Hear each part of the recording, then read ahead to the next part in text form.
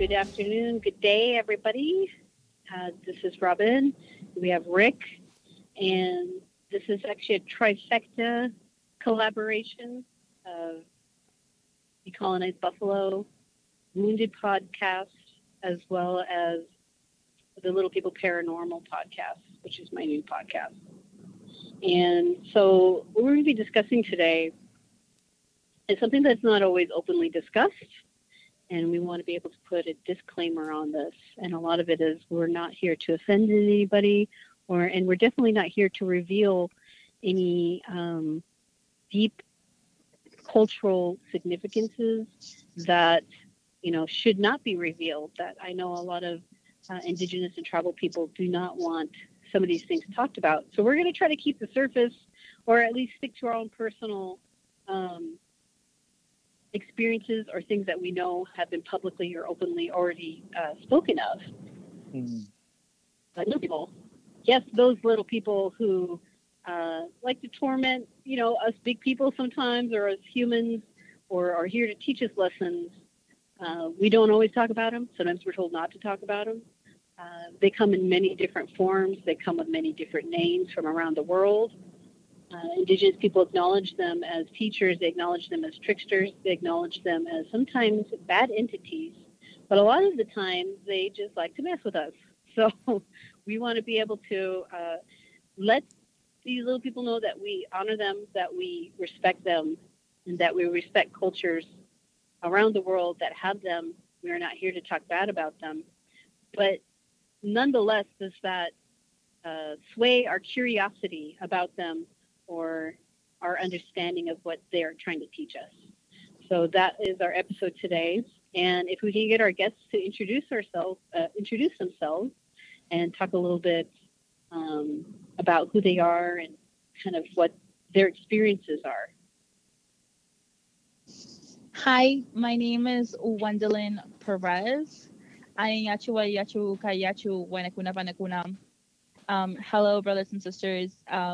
I am one of the hosts of Wounded Podcast, and we've covered this episode before a little bit. We kind of talked about our own experiences as well, because we know how taboo we can be. But you know us, we love that spooky stuff. Give it to me. And it's always nice to have it come from a Native perspective and a Native conversation, rather than hear it, through a white lens that might not understand the complexities of our spirits and our guides. Mm-hmm. And so my experience, are we going straight into my experiences, or actually let Paulina Polly speak? Let's have our other guests introduce themselves, and then you guys can both go in and talk about your experiences. Okay, perfect. Oh, okay. Chakbishir, everyone, for having us here today. Nentuga Ugaba Paulino. My name is Paulino. I'm the other host of Wounded Podcast. I am Chorti Maya from Central America, specifically the land now known as El Salvador.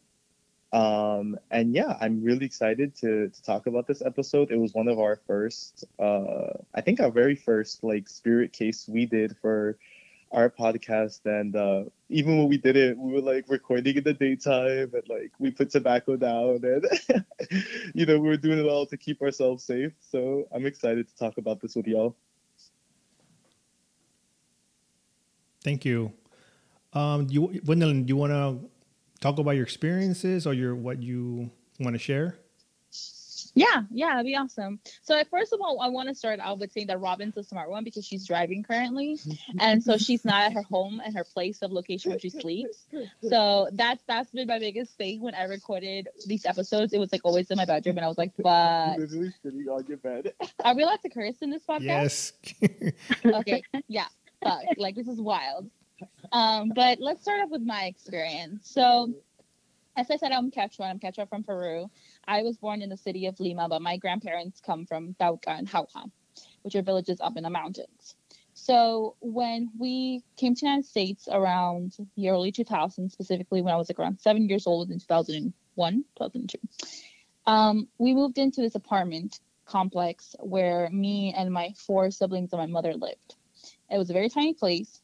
And one day when my sister's coming home from high school, my mother decides to leave her with my baby brother. He was 4 at the time. And she decides to put him down for a nap because she's come from school. She's like chilling, living her life. And she says she has a dream. In this dream, there is a little person. I would say no bigger than maybe a foot. And there's a whole bunch of them. She says that she's walking with them for a while. And then all of a sudden they just stop. And they turn to look at her and say, "Hey, we want your brother." And she says, "What do you mean? Like, that's my brother." And she's like, "No, we want to take him. We're going to take him with us." And so she essentially starts to fight them and say, "No, you can't take him away. He's my baby brother." In this dream, in this fight, she wakes up startled, turns to look for my brother. He's not there. Instead, my brother, who's 4, is sitting at the foot of the bed and turns to look at her and says, "They're trying to take me." That's scary. My mom and I, terrifying. I can only imagine. And it's truly an interesting phenomenon because it was so terrifying, not only the story, but the belief of it, right? Where like we're in like a Western society, we're taught to think of like fairy tales or these ideas of stories for kids, right? These are stories that our parents teach us so that we don't like stray away at night. But my mother, who we were undocumented at the time, was so afraid that within that week we were gone. We left that apartment. Mind you, we were undocumented. She had 4 kids by herself. And somehow this woman left an apartment to secure rent because she was like, "This is too much." Yeah. Ooh. So in our culture, they're called duendes. And they live in, specifically in my culture, they live in fig trees. Which are, I say fig in Spanish. Higo, no? Higo. And so outside that bedroom window, there was a fig tree. And so my mom said that they lived there. And that's why we were out. We were gone by at the door. So do you think that maybe those were the little people of the area, or were they like the little people from your area like followed? Now, see, that's terrifying, Robin. Why'd you bring that up? Sorry, I was just wondering. They pre-selected my brother before he came from the border, and they were like, Back to Peru and say debate. They hid in my shoes and were like, "Well, we're going. Let's go to a new land." I wonder. That's a good question, though. Like, what do you think? Have you ever thought about that? It's really interesting because I would assume they would be the little people of that land, but yet at the same time, what's it called? It was that fig tree that my mom said that's where they lived. So it was really interesting to see sort of these two cultures kind of mesh together. Right. And it brings into that idea, right? Just as people immigrated or were brought here against their will, just as like trees were brought in, like animals were brought in, they came in boats. I wonder if spirits, also followed with them. That's such a really interesting thing. Paulina, do you want to share your stories? Thank you for that, Wendelin. Yeah, I'll go ahead and share. Something I just thought of real quick. I wonder if perhaps our belief in them, they manifest as ways that we grew up to know them, But that's just a thought I had. But basically, I experienced, what we would call, we also call them duendes in Spanish, but in Choriti, they're called ugum. And they have actually mixed. So like the kind of Maya we are the southernmost Maya of the Maya region. And so we have some cultural influence from like the Pipil, but also like the Xinca and the Lenca people. But specifically the Pipiles are a Nahua group that came to El Salvador from like central Mexico in the 1200s. And when they came, they brought their language, and we have like a leader of our little people, I guess, and his name is the Sipitil, and Sipitil comes from Sipipit, which is of course like in the Nahua language, I believe it means like the small one, almost like the big child or something, because our little people aren't that little. The Sipitil himself is like 4 feet tall. And his feet are backwards, and he wears like a big straw hat, and he's usually naked. And basically, I grew up with stories of his, more specifically, like when my family and I grew up here in Florida, but when we would have like little bonfires in the backyard, my dad would always say, "Oh, cover the embers and the logs with sand when you're done, because if you leave hot ashes, the Cipitio comes and he wants to eat the ashes. Basically, he likes to eat the hot ashes out of the fire." And for me, that was more of just like, it's something my dad tells me, whatever. And then the first time I went to my village, it's like this little caseria, which is like a group of like 5 or 6 houses outside of the main town or village. And the first time I went, I was like 16, and I remember like a few nights it started getting really, really hot, and so we would sleep outside in the hammocks. And we were all in our hammocks, and my grandparents' house is literally just a clearing big enough for their house in the middle of the rainforest, right? So it's very dense trees all around. And I noticed one night all these like blue lights, and at first I thought they were fireflies, but as I'm really looking at them, they were like almost signaling to each other, like in flashes. And then at other times of the night, they would be following each other, almost like a trail of like torches. And throughout the night, like low-key, I was freaking out. I was panicking. I was like, oh my God, what is in there? This is my first time in the rainforest like this. And I was really afraid. And I remember just being in my hammock, like freaking out. And all night long, like all the dogs are barking and causing a fuss over by the tree line. And finally the next morning, like I asked my dad and my auntie, like, what was that? And they kind of laughed about it. And like, they very like flatly told me that it was the duendes, the little people. And if they're walking in a line like that, they're probably walking behind the Cipitio. He was probably leading them somewhere, probably to like look for ashes or whatever. And that was like my one and only, I believe, like genuine encounter with them, like seeing them. And for us, they aren't necessarily like tricksters, I guess. They're more so like, they just kind of exist, like they're spirits that live alongside of us. And sometimes they steal from us, sure, but mostly they'll just kind of freak us out if we see them. Thank you for that.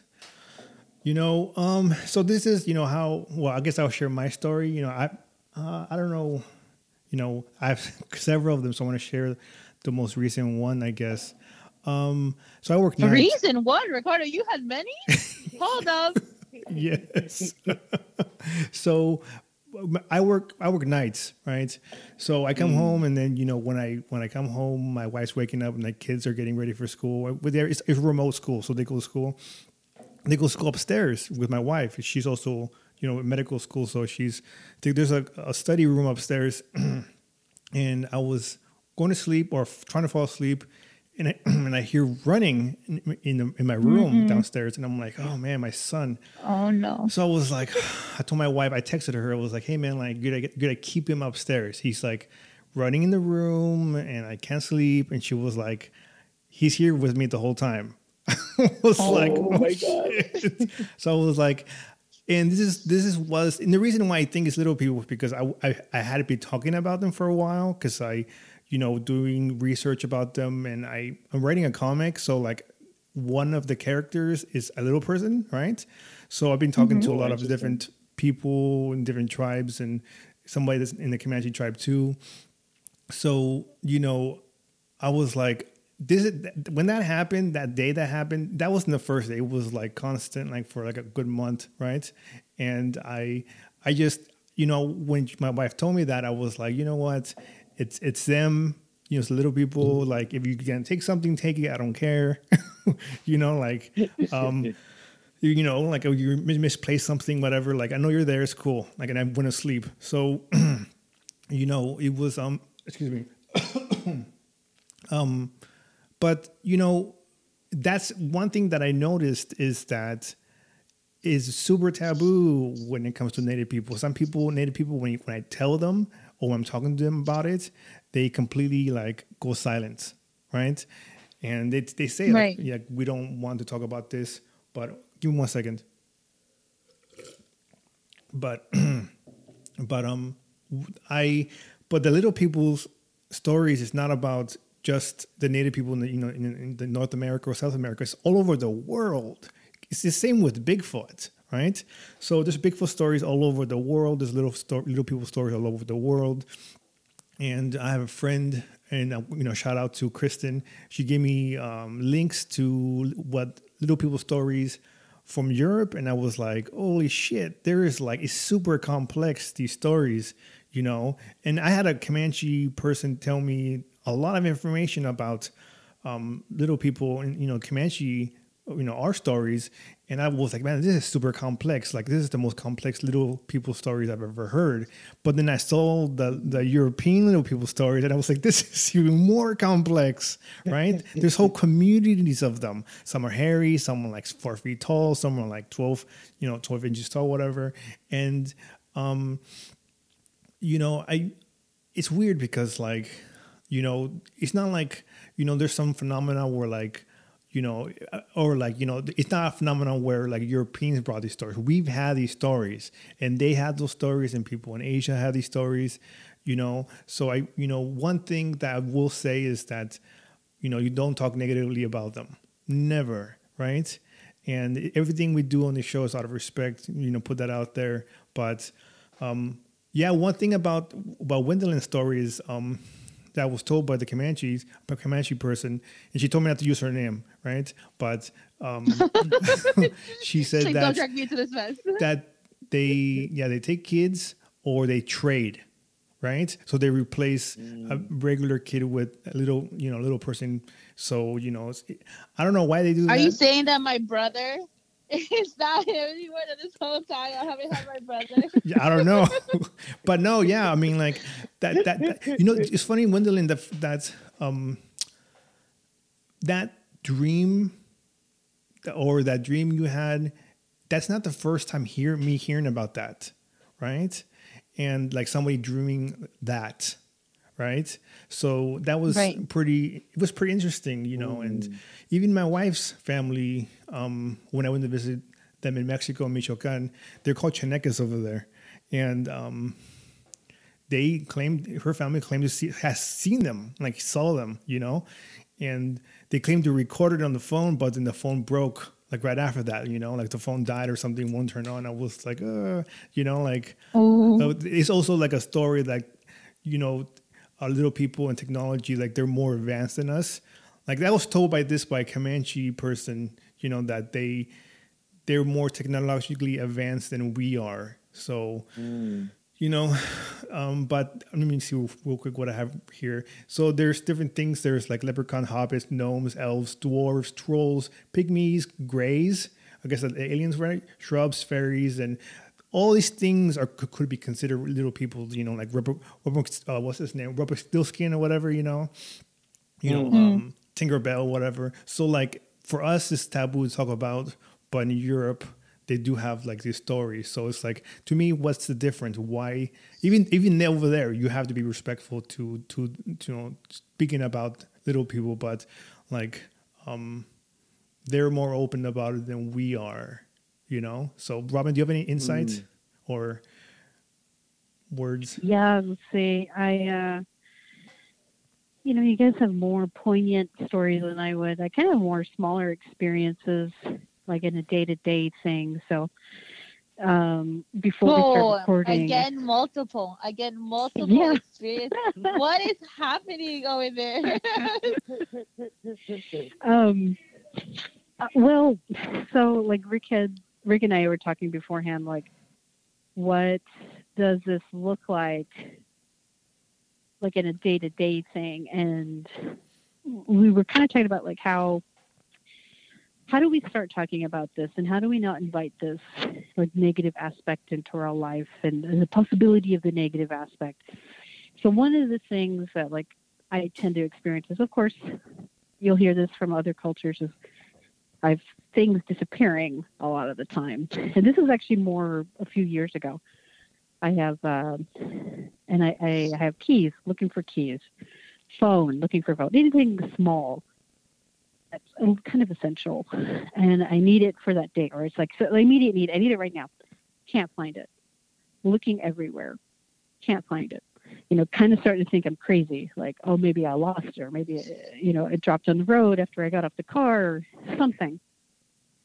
after half hour, after hour, way past whatever thing I was supposed to do, I'm just like, okay, I'm not going, I'm not leaving, I can't find this thing. It's sitting right in front of me, like on the table, like very plainly, like placed in front of me. That happens quite a bit. That has happened to me a few times. And I'm just like, okay. And I usually tell my mom about this. I live in my mother's house on the reservation, and I really respect her and consider her an elder. She had me late in life, so she's almost into her 70s. And so I'll talk to her about this because she's one of my more immediate connections to what we would call like the older parts of our culture. And, she brings up the little people. And a lot of the times, at least from her perspective, from what I hear when I interpret, she kind of says, you need to slow down, like you need to take this time. And it's almost like if you have that window open where you're just like, you're not concentrating on the things that are important. And if you're kind of like, I need to go now, I need to do this, like you're too busy, or like maybe your focus is a little off because you're too busy. It's like making you slow down. It'll make you sit. It'll make you think. And then it'll present itself to you. And you're almost like, okay, and you either have to take it in a stride of like a lesson learned, or you could go crazy from it. And I think that's kind of like where where the difference comes in. It's like you can either take these interactions with little people as lessons, or you can use it as an excuse, not really an excuse, or it could be used as a way to make you feel crazy, make you feel like something's going on. You can get into that deep hole. So I try to always frame it in that mindset of like, okay, I need to slow down. I need to really think about what I'm doing. And it's just a reminder of keeping a focus on what's important. At least that's what it is for me. My mother has other very more terrifying stories about little people, which I don't feel at liberty to share. But, and that's in terms of actually seeing them, having family members see them. It's usually in our closed area of the reservation. But, yeah, I mean, that was my own personal experiences. And this is, again, multiple times this has happened to me, not lately, but on a more immediate level. I had talked about having the podcast, or the Little People podcast, and no one had outrightly ever told me, like, maybe you shouldn't do that, or maybe that's not something that you should be concentrating on, because you could be inviting these things into your life. And sorry, if you excuse me, I have my mask on as I'm also doing this. But no, that's okay. You stay safe. Okay.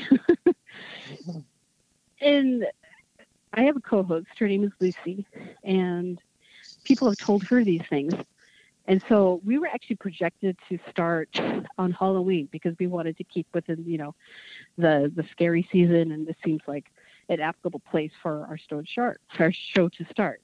But it's just like, sometimes I don't want to attribute it to the subject matter, but we had personal issues come up, we had professional issues come up, we had just continuous scheduling conflicts. So I want to say this is actually the first time I've ever been able to really devote time to this newer podcast, because I feel like, was that not an influence maybe? Were little people not wanting to be talked about at that time? Could this have been something attributed to the subject matter? Like, is this a result of trying to talk about little people? Or perhaps the approach I was going for wasn't the right approach? And I feel like this is actually a great way to take that correct approach. And I'm glad that I have like Rick and Paulino and Wendell in here to actually open this up, because then it can serve as a respectful way to talk about it. And I will say, I have to admit that like we did kind of wanted to approach it from a scary point of view, like, ooh, this is scary. But, now the more that I think about it, I was like, maybe that's not the right way. Maybe that's why I kept having all of these roadblocks in the way of why it hadn't happened yet. or why I hadn't been able to have the time to do it. Maybe I wasn't doing it correctly. And so I just thought I'd share that. But like I said, majority of my instances have been like short and numerous, losing things, stuff like that. But I haven't had anything as poignant as like having dreams and, other things like that. But anyway, that's my story. Yeah, that's one thing that I keep encountering is people, I don't know, like are really you have to be really careful how you speak about it. I just feel like this is like a worldwide phenomenon. I think that it's hard because when I went online, and going online to find anything native is the worst thing in the world, right? Oh my gosh. So don't like even get us started. Like, it's wild. Yeah, so there's a lot of like nonsense online. So I was Googling little people and nothing came up, and I was like, okay, well, maybe that's for a reason, right? But then the first thing that came up, like after like I think a good month of like looking at stuff, there were some videos, but they were like really like low budget, like something that could have recorded on the phone, right? Like just somebody telling a story. But there's a Comanche website about little people, but it's really, I think I sent it to you guys. It's kind of like old. It's like 2012, right? But I think the first one that was really good was from your podcast, the Wounded, right, podcast. And I was like, oh, okay, cool. Like, this is finally somebody covered it, in a respectful way, and I think other than that, I mean, there's a lot of European info about little people. I mean, there's a ton of it online, but nothing specific for each tribe other than the Comanches. For some reason, one Comanche, I don't know who posted it. He made a website or she made a website, whatever, about about Comanche little people, and I was like, but it's there, and people can find it if they know what little people are named the Comanche. But yeah, I mean, it's for specific tribes, like there is nothing like out there, and I'm kind of glad, right, that is out there. It's not out there for people to find, but I think but we have these conversations on the podcast different from like somebody putting everything about their tribal stories about little people is different, but I think, yeah, I mean, like, you guys have thoughts or about something? No, yeah, we completely agree. I think that was one of our very first conversations we had, which is how do we make episodes on true crime and on spirits in a very sort of understanding way, in a way where we're being very respectful. And it's been a lot of ups and downs, a lot of trials, and trying to figure out how to do it correctly. But I think at the end, it was sort of also the response from the Native community.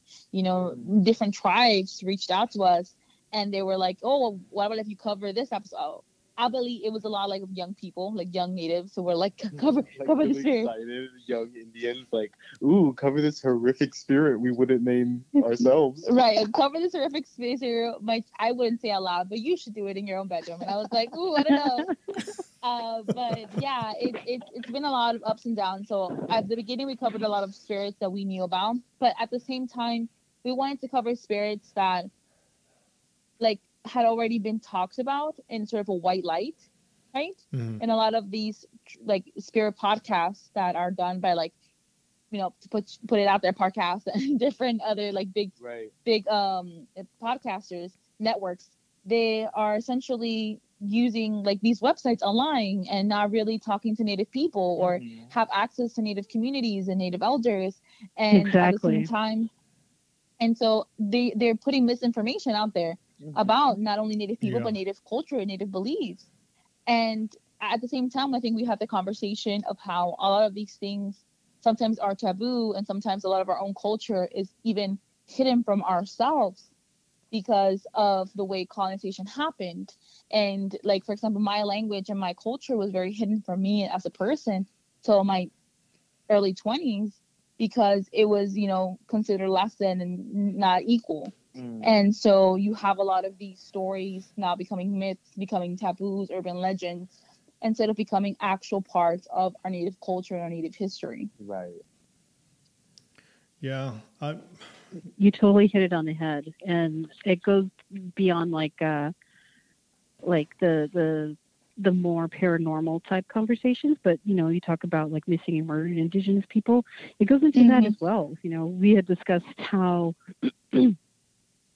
it's usually one episode, barely in an hour, to talk about something huge that's been afflicting Indigenous communities for decades, in some cases centuries since contact, these deep-rooted things. And it goes along with our paranormal type stories, these things that have been in our cultures for time immemorial, So thank you again. Like, that was like, you totally hit it on the head. These bigger podcasts who, I think there was like a meme that was like, if I'm murdered, I hope that a white woman with a podcast can help solve my murder, or something like that. I want that on a mug. Yeah, I get, like, it truly is hilarious. It's ridiculous, because, and that's one of the reasons why we wanted to start our podcast as two Southern and Central natives. We wanted to talk about, like, not only cases in the Americas, but all over, and talk about how similar colonization, even the effects after of colonization, still in fact like plague Native people. And it was just so interesting to sort of also see the differences. And I think we talked about how in white crimes committed by white perpetrators or people of color perpetrators, society usually sees it as a one person being the evil person or being the bad person, while in crimes committed against Native people or people of color, we have to think about how it's not just this perpetrator, it's the society, the culture behind it, the colonization, the systematic racism, it's everything. And so true crime and even paranormal, native perspectives are completely different than what you would want for like a 15-minute sound lib for your podcast episode. So right. Yep. And so we're so excited to hear your podcast too. We're like, ooh, we want to hear more stories. Let it not be my own home that I did in my own bedroom. Now it's your own home. Yeah. Like I said, we've had like one submission so far, which was a pretty great submission. Just to recap what they kind of said, not to give away the whole one so we could put it on our opening episode, is basically it's like thinking they hear their relative like in distress, hearing them yell for them, and then looking around, because they lived out in the country, looking around and not finding anybody, calling their relative and being like, is everything okay? They're like, yeah, everything's fine. Like being drawn That's to various happened places. to me. See, now I'm terrified. Being drawn to other places outside of where they are, like being taken out of their space to go into a new space, either to be more vulnerable or just to disrupt, you know what I mean? And so that's kind of one of our submissions, and I can't wait to read it. But it was of a college student, which is funny because I had actually talked to her. I was like, you're like, she was going into the medical field, so I tell her, like, I would deem you as somebody who thinks very logically and wanting to find the answer. She's like, I couldn't find one. She's like, I tried very hard, I couldn't find one. Yeah. So she heard. That's what we have our indigenous scientists. She had she heard a voice and trying to draw her. Right. She heard a voice like calling to her, and she was in her bedroom, and she thought she heard her cousin like in distress, and so she went to go investigate, and nothing. But of course, whatever it was got her out of her space and outside in the dark. That's real. Very, very. That reminds me of your alien episode. Yep. Oh yeah. Well, we did an episode on like star people, and I shared a lot of personal stories with star people, and I had like a lot of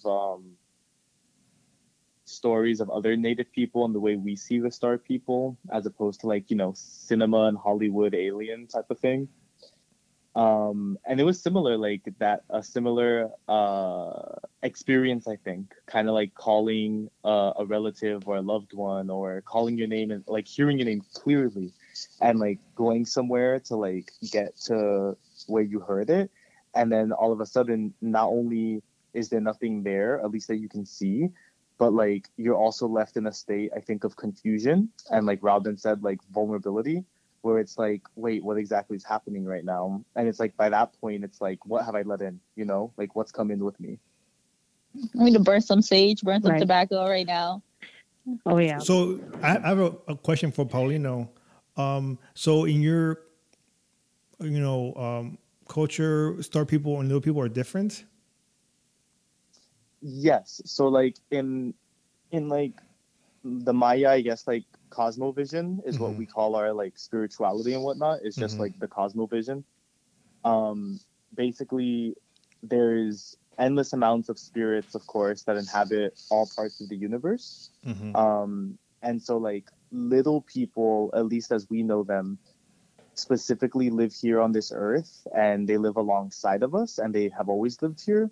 And then their leader, or like the way that they manifest, which is the Cipitillo, he himself is actually a child of the sun spirit, who basically cheated on his wife, the moon spirit, with a river spirit here on earth. And when the lunar spirit found out, she condemned the child and the river spirit to live here on earth for all of eternity, the child being the leader of the little people.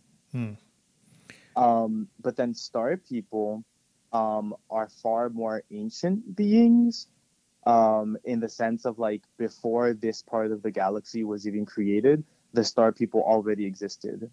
So like they've already been around since the beginning of time. And I think a lot of like our teachings have been like taken and placed in like the new age movement with ideas of star people, and a lot of new age, like, I guess I'm not even sure what I call that, like hippies, I guess, and people who are very much into like, black and brown cultures. I don't think they realize they're specifically really using a lot of Maya teachings of star people, because they're talking about star people being these ancient beings of light, like higher levels of like human spirits that have attained certain privileges and this and that.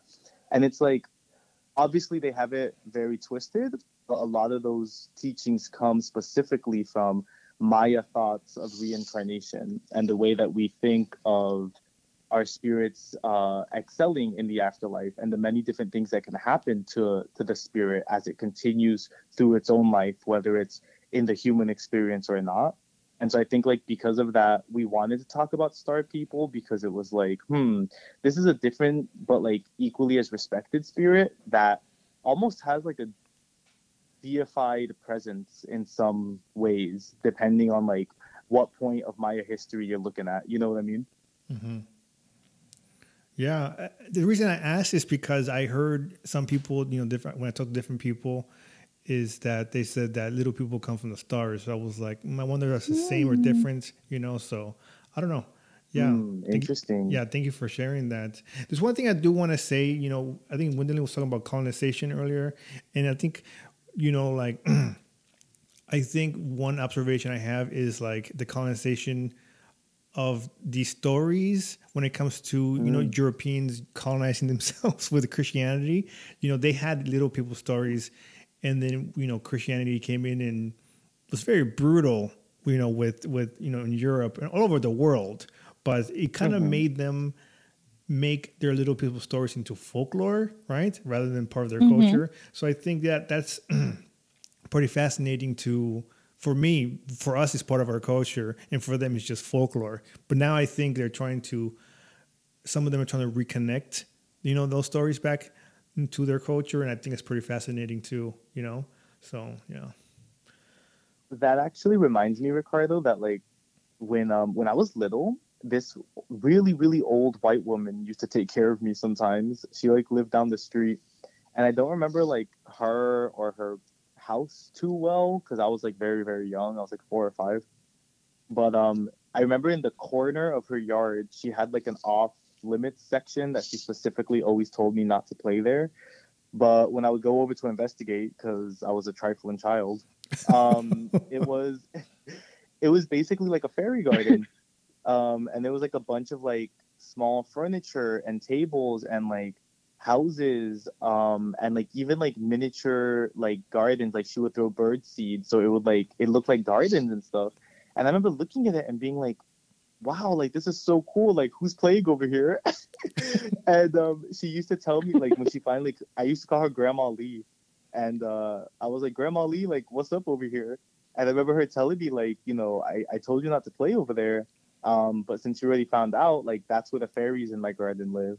And like it ended at that. Like I never questioned it again. You're like, oh, I okay. was like, okay, like that's where the fairies live. Like let me not mess over there. I think that's amazing. It's pretty cool, that Mm. different cultures have different things. And yeah, I was told, to give an offering for having little people in my comics, and I have it. It has to be up for a month.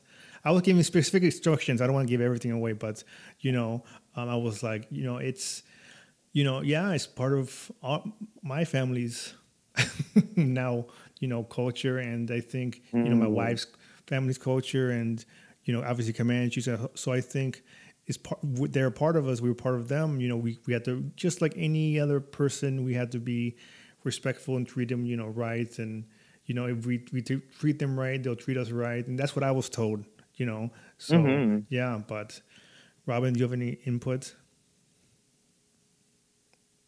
I think Robin's, is she gone? Or? Yeah, sorry, I was trying to get on mute.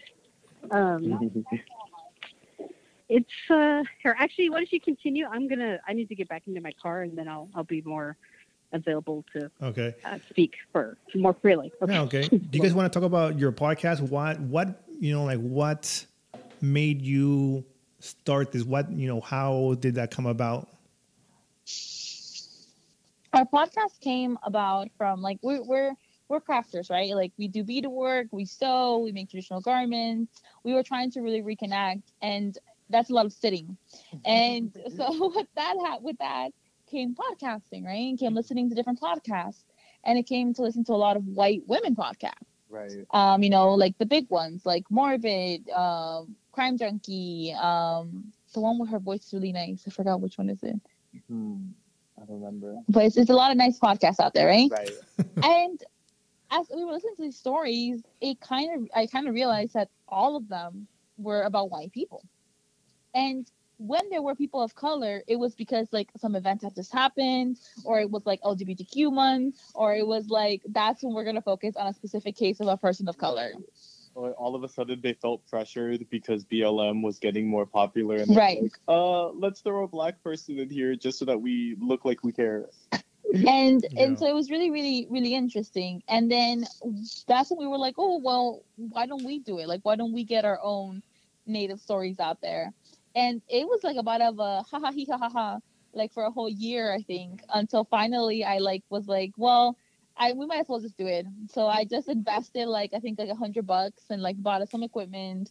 And then I didn't even tell Pauline. I think I just shipped it over to your house because you were living in different cities, and I was just like, here's the mic, you record yourself, let's go. I was like, what's this? And we just started. And I think honestly, like, we really thought it wasn't going to be as popular because, like we were like, who are we? Mm-hmm. And it has really grown. There's a lot of support from people, from Native families, Native communities, our own friends, of course. But now as well, it's sort of that recognition, like where even people we had never talked to are sort of recommending us to other Native people. We have listeners in Australia, we have listeners in Canada, all over the Americas, in Europe, and it's wild because some of these stories have never been covered ever. Mm-hmm. And it's also really hard because some of these stories it's really hard to get access to. Mm-hmm. And so we're so thankful to like our supporters financially because there's like books from like cases that happened in the 80s that you can only get for like $80, or like you have to wait like over 3 weeks for them to be shipped out because they're just so hard to find because so much of these stories have been suppressed. And it's truly like such a humbling experience, and at times so overwhelming, like if I can speak frankly, sometimes it's really scary because I'll be going through my phone and I have so many pictures of people who have passed on my phone. Right. Because these are people's cases we've covered. Mm-hmm. And it is a lot to carry. So we always try to be respectful. We always, do a little offerings and we do little prayers for these people. because it is a lot to take in, that trauma, but also, for our listeners to know that, to get to know cases of people of color. There aren't just blurbs for like, it's Black History Month, or it's Native American Month, or it's Latinx Month, rather than a whole podcast that they can see people that look like them and seek justice at times, or fight for the justice for people that look like them. Right. I feel like a lot of the stories we cover too, it's kind of like what you and Robin were saying, where it's a lot of the people, if they do get covered, it's maybe like an hour or so. And our episodes are the same, usually 40 minutes, an hour. But I do think the difference is like we try our very best, like throughout the writing, recording, and even afterwards, to kind of have that memory of these people that we're speaking of, because their families and their communities are still suffering in such a real way. And we recognize that, like, as much as it pains us, and as much as we look through our phones now and we have pictures of like 40 different people, right? It's like, in reality, it almost, how do I word this? It's almost like daunting, because it's like, wow, the 40 episodes we've covered have me mentally and spiritually exhausted because I'm pained by the truth of what's going on. But that's just 40 people in thousands and thousands and thousands in the past 500 years. And so I feel like it definitely is like very heavy, which I appreciate that we do like the spirit episodes sometimes, because like for me, I thought those were important because I think oftentimes they overlap. But then also there's networks like Parcast and people that do like mythology and whatnot, and that was always what I listened to when I did fieldwork. But like I'd hear them cover like some native stories, and like they would be stories that I'd be familiar with, and I'd be like, wait a second, that's not how I heard it, or like, wait a second, I think you're not supposed to say that part, or like some dumb shit. And they always get away with, at the beginning of the episode, kind of saying, oh, these are oral traditions, so they might not be exactly what you've heard. And I think that's real, but I think that without that connection to any kind of native people, and kind of just finding those stories online, it lacked sustenance, and it lacked what's the word? It lacked like genuineness. Yeah. In the sense of like, when Wendy and I talk about it, I feel like we almost always can relate it to something that we have in our culture.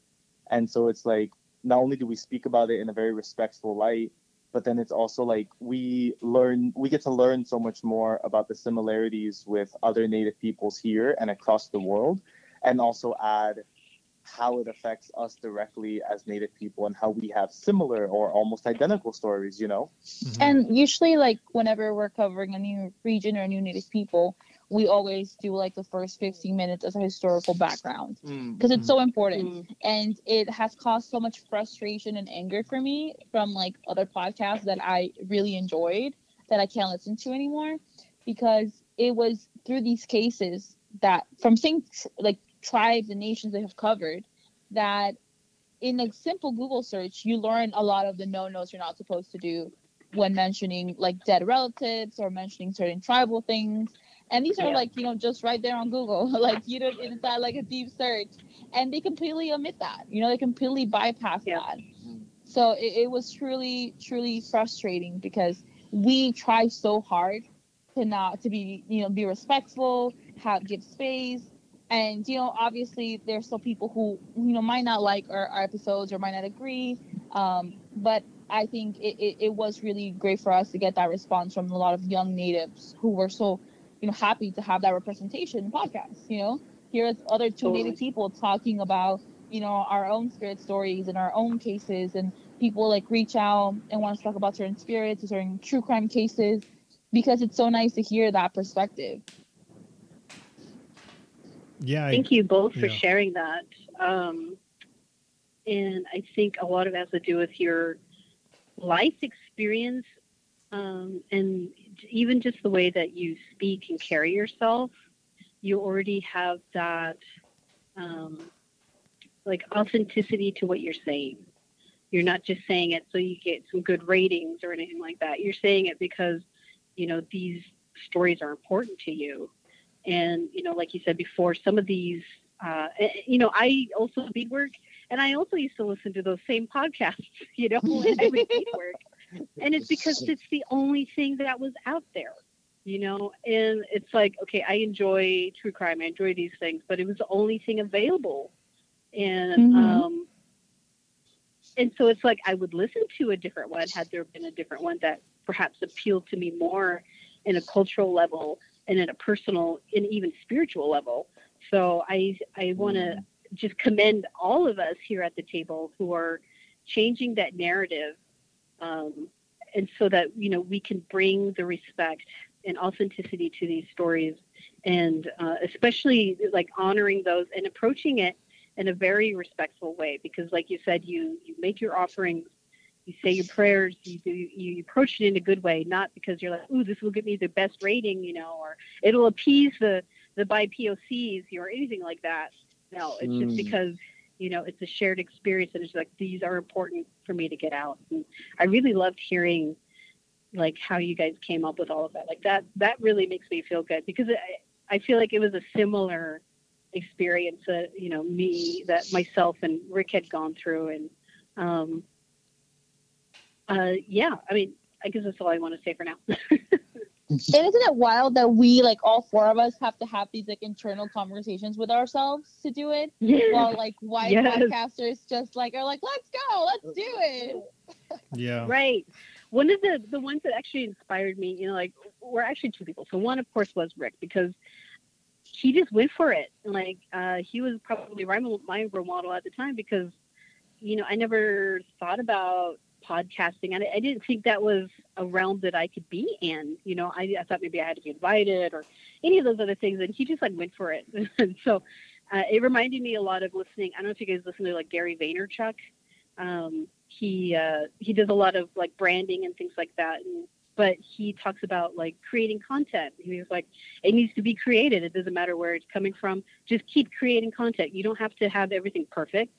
Nothing has to be perfect. You just needed to get it out there because somebody's looking for it.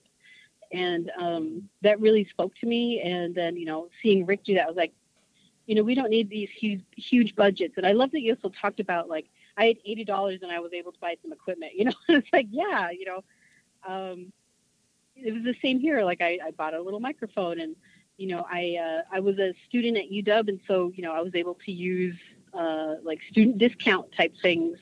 And I just used the best to my ability to get equipment going, to subscribe to different websites that help with podcasting, stuff like that. And I was just like, hey, let's just do it. And I love being able to find other podcasters and other hosts who were willing to jump on board with that, even if it meant that we don't have any funding, or if it meant that it's just us talking.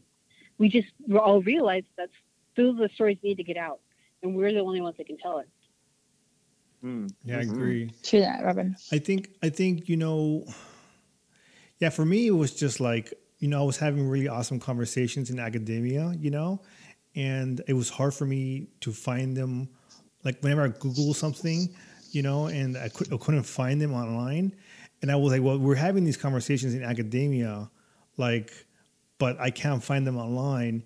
I was like, I need that's the only reason why I made the podcast. Right. I was like, dude, we need to have these stories out there. And why we need to criticize, like say anthropology, right? Or race shifting, whatever, the stuff I talk about. And, and yeah, I mean, like I got heat for my topics for I talk about, because it's very, in academia, criticism is always taboo, but, I think we need to keep telling our stories, and people, and I also have people tell me, like, the non-native people, this is not all types of non-native people, not just white people, but say like, I don't understand this part, like this is why I don't listen too much, because I don't understand this. But if you don't understand something, you should ask, what do you mean by this? And what does this term mean, so you understand. Now I know, even now I'm still like growing, like like now I have when I make syllabus for topics, now I'm like, okay, if we say this term, like ask the guest to define what that term means for them, right? So I don't know, we have to, and it sucks because like we want to have a conversation with ourselves, we understand ourselves, but we also want to reach out to the different populations for them to understand us, right? So we can, kind of like build a bridge between communities. And this is what the podcast was for too, to build a bridge. But yeah, man, like I think, I think you guys are doing a good job. I mean, like I heard your podcast about little people and I was like, good. Like I subscribed on Spotify and I was like, when you guys come out with stuff, I'll listen to it, And nice. Yeah, so it's one of those things, and I rarely subscribe to podcasts. So it was just well, we're honored you subscribe to us. Robin's podcast and your podcast, and I have like one more. So yeah. This kind of makes me think of like our conversation in the last episode as well that we just did on like human zoos together, because it makes me think about like, I forget who brought it up. Someone brought up like, how do we, I think it was you, Rick, saying how like the way we decolonize anthropology. And I feel like even this is like a good way where we ourselves as Indigenous people are actively choosing to record ourselves and our conversations and our stories the way we see them fit being told. And that alone is so powerful, as recordings for the future, for future generations to be able to listen to. This is what, a couple of Indians from these different tribes were thinking at that time. Yeah. How has it changed since then? How has our culture evolved? What do we see the same? What was it that was going on at that time that made them think that way? Like, I feel like there's so much power in us doing it, and it being recorded, being something that can be preserved and passed down, not just us, but like all Native people and Black people right now across the world that are, actively recording themselves and their stories as we're living them. Like, I don't know, there's just so much power to that. I love it. I agree. Word. Yeah, so people that are listening, we recorded an episode about human zoos with Wounded Podcast, and I found you guys on Spotify. I don't know where else you guys are on, other platforms. We are on Spotify, Apple, Buzzsprout, on our website, woundedpodcast.com. And we always Stitcher as well. We're like everywhere. We're also now on Amazon too, Amazon Music. You said we're just everywhere. We're everywhere. Let me tell you, I can try just like little people. Yeah. We both are really short. We are. I'm 5'2". I'm like 5'5". I'm 5'10". Oh, look here, Ricardo, the outlier here. He's like average. I'm 5'8", so yeah, I'm pretty average. I'm not tall. But that terrifies me, the fact that you heard footsteps. That terrifies me, because sometimes I'll be laying in my bed, because this house is from the 1960s, and not the best people lived in this house. And like last night, I literally thought I heard people walking on my roof. And I was like, that's me being wild. Go to sleep, Wendy. It's like 2 a.m. But now I'm like, That's me whenever I hear anything. Like, truly, at the end of the day, I'm like, well, none of my business. Carry on, spirits. Do your thing. And I'm doing my thing. Exactly. And, I also think that in different times of our life, we are either open or closed to, like, having those experiences.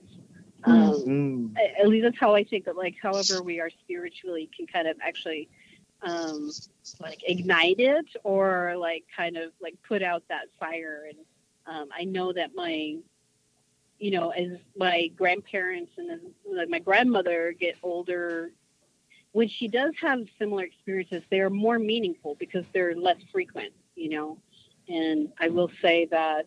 And I've said this before in other conversations, just that, like, particularly my tribe, the Yakima Nation, we've been published in many different books, and anthropologists come by. But what I find interesting is that books and things, even like anthropological books, they call us dreamers, like drummers and dreamers. And a lot of it is because we do give a lot of weight to dreams. And that's something that kind of sticks out, as a tribe, is like dreams are important to us. And so like if we go into other paranormal type things, I've had plenty of dreams. And I think I was just watching like I'm a sucker for like those Anglo type historical about the Tudor houses and all that other stuff. Um, so I was watching like the Spanish Princess on Stars or something. I was like, oh, what's this? And I was watching it, and they had like an interaction with like a Scottish rebel, and the woman was trying to say, I need to talk to my husband, and the only way that they would ever let her talk to her husband, who seemed to be like persona non grata at that point, is because she had a dream. And they're like, oh, well, you had a dream, all right, you're in. It's like, and that it resonated with me because I was like, dreams have more weight than our waking life when it comes to our culture anyway. And it's just like, okay, I get that. It's just like that, like if you need to have some kind of like pass and like whatever this waking life has to offer, it has to do with your dreams. And so like my grandmother, if she has a dream that is unusual, it comes out and she tells the whole family about it. We all listen, we know, and we heed those dreams because it's like that's important to us, and we feel like that's our connection, either to the spirit realm or to other beings, and that's how we know something's talking to us or giving us some message or something that we need to just pay attention to. And so in terms of little people, I feel like personal experiences, I feel like I've had more interactions with little people in dreams than I do in waking life. I feel like I've seen them in dreams, or even if it's just like they're not doing anything, they're just there and like just like reminding me, like, oh, we're here. I'm like, okay, I'll remember to mind myself, to pay respects and to be, a lot of the times I feel like they're just pillars of like remembrance, like just remember, like remember whatever it is you have to remember, your respect for your culture, respect for your family, slow down, those kinds of things. And otherwise it's like, it's either we're the fork in the road. Either you remember or you're going to walk into some kind of disaster, or you're going to go off, something's going to happen. So just pay attention. I was like, okay, all right. So for myself, those are, the experiences that I didn't really speak about are more connected to dreams. And like your mother was saying, Wendell, and like they spoke to her there. And I think the only one that stands out to me in terms of experiences, just being in my room. I've had a lot of paranormal experiences in my room in my mother's house. And we always wondered why. And because my mom lives on essentially like what they would consider new development, like is a new house. The only thing that was there beforehand were like either trees before that, and then after that were like fields. And then when we moved into my house, my mom told my great-grandmother, who I was able to meet, who I felt privileged to be able to meet and know before she passed away. She was like, what? You're living there? And she was like, yeah, why? And while it wasn't like a ground that had like burials or anything on it, she said it was like the pathway to the burial ground. It was like the trail that people would take to go to a cemetery. Like it was like the tearful trail type thing. And so while it's like, which makes you think of like just pathways are significant, not even like the actual establishment of a cemetery or burial ground or anything like that. Just your pathway to it and like the feelings along the way and the sentiment on the way is important. It shows like how the earth is influenced by us humans and vice versa. But, I remember being an adolescent, and I feel like I had more experiences in my early 20s and adolescent years with little people and paranormal type things. And I just remember just like laying there, falling asleep, and I'd see like literally little people just like dancing on my windowsill. And it was like kind of neat, but it was kind of scary at the same time. Wait, in your dream or like, I would have run. I would have run. In your dream or awake? Yeah, it was a dream. Well, okay. It was like I know I was asleep, but it felt like I was awake, And so I knew I was dreaming. I knew I was asleep, but it was like I was looking, and I could see my windowsill, and like the blinds were up a little, and I could see them. They were just dancing.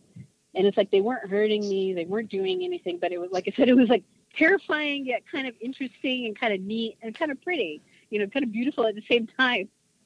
And so I was like, oh, my God. And sometimes when I tell, like, my peers or like, people in my tribe that I had that dream, they're like, you saw them. And I was like, yeah. And so it was more like shock, and nobody ever tells me it's bad or good, but they're just like surprised. You saw them. Yeah, I think the topic of dreams was something I was going to cover on the podcast before I non-moved, our other host, and because dreams are, you're right, it's super important. When I was growing up with my family too, and within my wife, me and my wife wake up every day. We tell each other our dreams. It's like a ritual. Yeah. So Totally. it's one of those things that yeah, man, it's part of our culture, and I think it's pretty cool that you saw little people in your dreams. I've never seen little people in dreams, but that's pretty cool. Thank you for that. Oh, you don't know what you wish for, Rick. Right. Tonight. Yeah. Right. Oh my god. Why is Wendy's freaking me out? No. That's interesting though. Like when you were talking about dreams, like the way you spoke about them was so, like, I don't know, I almost got chills. Like it's so reminiscent and similar to the way that like my family would talk about dreams. And like our book of creation is called like the Popol Vuh. And we had a full like writing system before the Spanish got here. And we had written thousands and thousands and thousands of like books in our language, and the Spanish burned most of them. And only 4 like still exist, and one of them is the Popol Vuh, and it's like the Book of Counsel. And in the book, like it's kind of hidden in there, but it talks very much about dreams and how like the entirety of Maya existence is because of dreams, and it starts with the creators themselves dreaming. And like our dreams aren't necessarily like we learn them now, and almost like in Western culture, you wake up and it's like, oh, that was a cool dream, like it's over, but like in Maya thought, it's like your dream is exactly what you were living and experiencing in the other realm while your physical body slept. So neither one is more real than the other, but then you have dummies like me that like I smoke. I'm a very heavy smoker, and that's known in our culture to like kind of cut you from your dreams. So I don't dream often. And I'm like, one day I'll get back to that place where I'm having vivid dreams again, and I can decipher them and actually listen to their messages. Yeah.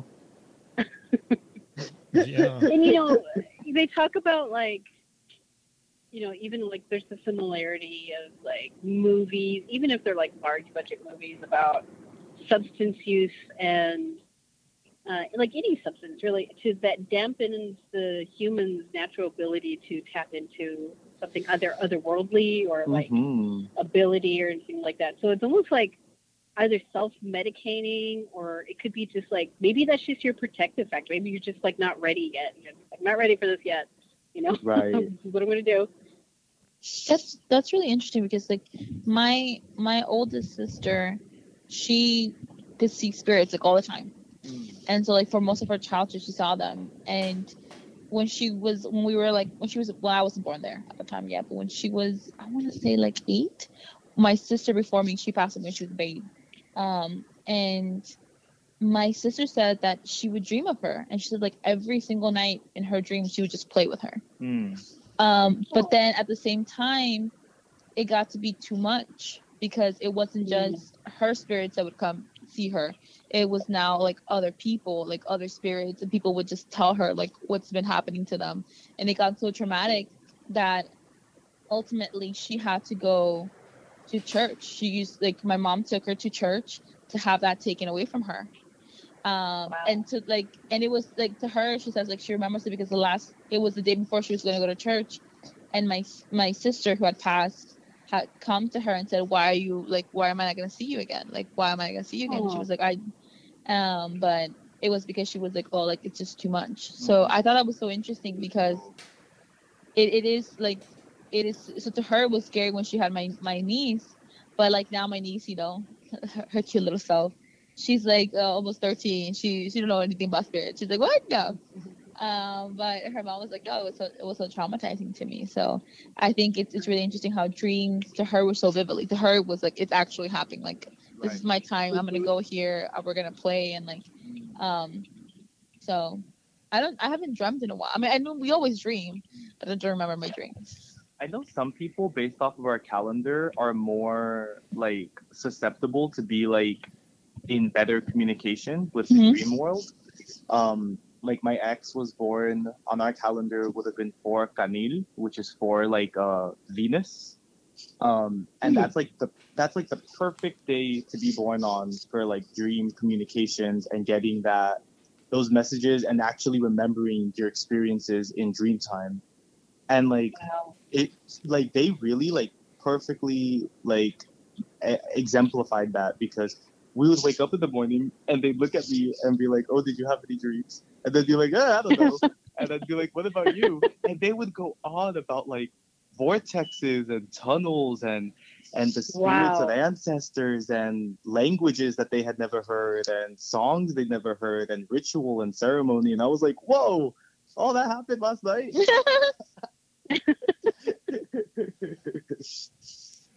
So I have a question, Gwendolyn. So who was the person that your mom? It was you said your sister that your mom had to take to church.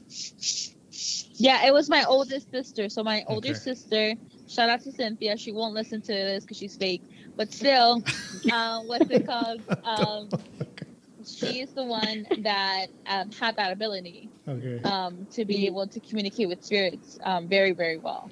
But it became so terrifying for her. What's it called? Because she couldn't control it, and specifically because it wasn't just like the people she wanted to see. She would tell me that she would be sleeping at night and she'd be falling asleep, and all of a sudden there'll be like people like screaming at her ears, like telling her what's happening.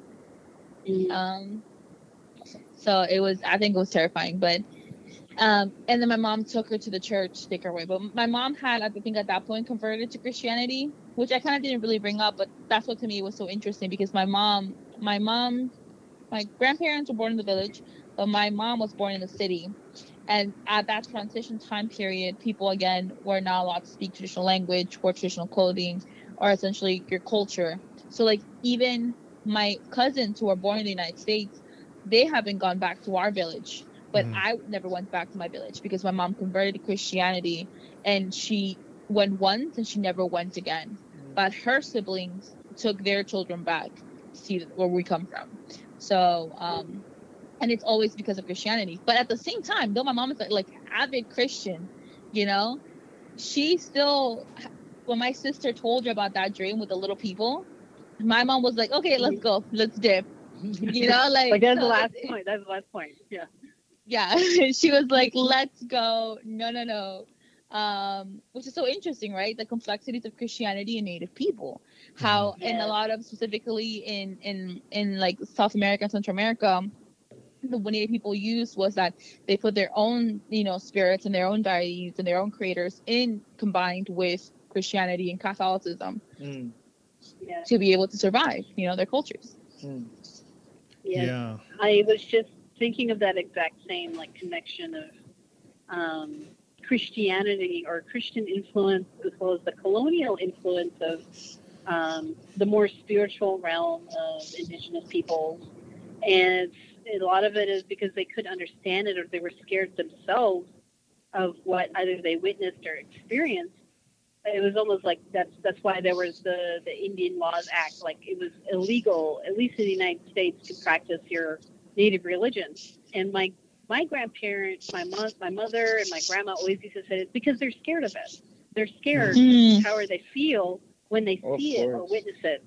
So you have like the ghost dance, and you have even just regular ceremonies and things like that, because it's not understood, or because they feel the power from it. When these people were present in it, they're like, "Oh, this needs to be outlawed," because they couldn't control it. It's about the control. So they're like, "Can't control it, gotta outlaw it." And sometimes I wonder, I do know that sometimes even the approaches that we take sometimes to remedy the power that we feel from these are, if they're not influenced by that Christianity or that Christian fear of like what it feels like and what it is. Whereas like I feel like we had practitioners, we had experts in these like spiritual realms who would be able to guide us through those types of things or have some like advice. But of course, because it was outlawed, it's like we're like starting from the beginning, I guess, like trying to interpret these things ourselves. Like, what does that mean? And I feel that also gives like more clout to dreams, because I feel like that's like maybe one way a connection to that like older spirituality is like, well, you know, a dream let me know that this is happening or this is happening or stuff like that. Right. Yeah. Mm-hmm. So, yeah, I have something to say, but I think I want to pause record before I want to say it. So, can I pause real quick? Yeah. Yeah. We're dying here, but yeah, we have a couple for our Patreon we have to produce. So Okay. we're So like, Nice. yeah, well, so we'll close up. I start recording, so we'll close up, and we appreciate your Okay. time. And Robin, do you want to have any closing words? Okay. Oh, who's closing out? You or me? Yeah, you can do it. It's fine. Okay. You want to go ahead? Okay. So, as we're going to close out this episode, you know, we want to encourage any listeners, we want to encourage everybody really just to give thanks for their current health, give thanks for their water, and, you know, as well as do what you feel is your protection.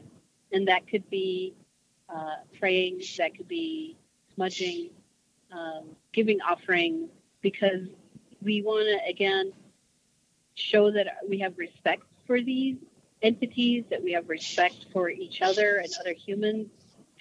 So I just want to say Klasanua Shamash, which is just thank you in our the Yakima language to our guests today for sharing that. And much like we talked about before, it's vulnerable. You know, we're making ourselves vulnerable, but we also want to do it because we want other people to know, you know, the lessons that we have learned from these experiences. And some are good, some are bad. But I just want to say thank you to Wendelin and Paulino. Thank you to Rex for hosting this and for bringing me into this fold, because really it was Rex who kind of reached out and found this wonderful group, these wonderful podcasters who I just learned are just machines, and they're like constantly getting out content. So I'm like, that's amazing. But again, thank you all for being a part of this, sharing this, our own way of making history, you know, our own way of conveying our history and our likenesses and our cultures. I respect you both, and I send you both like good feelings. I send you both light. I send you both just, I hope you guys have a great day and a great week, and the rest of 2020. I hope it's all great for the world. So, do you guys have any closing words? oh, Wow, that was so sweet. thank you so much. Got me almost in tears. Oh, so sweet. But no, Chakwishir, you know, thank you in the Maya Chorti language to both of you for having us here. This was our first like collab with other folks, and I think there was so much beautiful conversation, but I think overall the experience of like recording these episodes with y'all, who I feel like have such similar, I don't know, like similar life stories, but then similar like Views ideas and views and and like politics. similar reasons for doing this, you know, your own podcast. Like it's also similar that I'm like, it's kind of, this felt so natural. It's like we always do this, you know? It's like, oh yeah, we're just doing our everyday podcast with our two homies. Like I loved it. I really did. So I appreciate y'all and all the medicine and love that you brought to this. And I hope we were able to bring some of that as well to this conversation. Yes, thank you so much, Ricardo and Robin. Thank you for your kind words. I can't say thank you in Quechua because we don't have a word for thank you. We're just taught that we're supposed to just, you know, be reciprocity to everybody. But now there's a word for it, but it's like very debated. So that's why I always say tupanachiscama, which is until we see each other again. What's it called? But thank you so much again. You know, this is our first collab, like Paulino said. We learned so much. Honestly, like your love and your dedication for your own podcast and the amount of episodes this podcast also has, by the way, and Right? such a range of topics and the time to do it. Like, thank you all so much for your work. And thank you so much for reaching out to us. Like, to me, I still feel like we're just like two little dumb little kids. Dumb city Indians in Hollywood. But as always, we're always so humbled by, you know, your response and your care for our work. You know, that means the world to me. So thank you. We would love to do this again. That'd be dope. Yes. Maybe about dreams. Yes, I agree. Yes, please, Rick. You know Yes. what I hope today? I hope that Rick does not hear footsteps again. Rick, I am putting it out there. Please. Okay. Yeah, but yeah. So thank you for coming on. Don't hang up. I want to, ask you one question before I hang up, and then, but I thank you for coming on the show. I appreciate it, and yeah, thank you.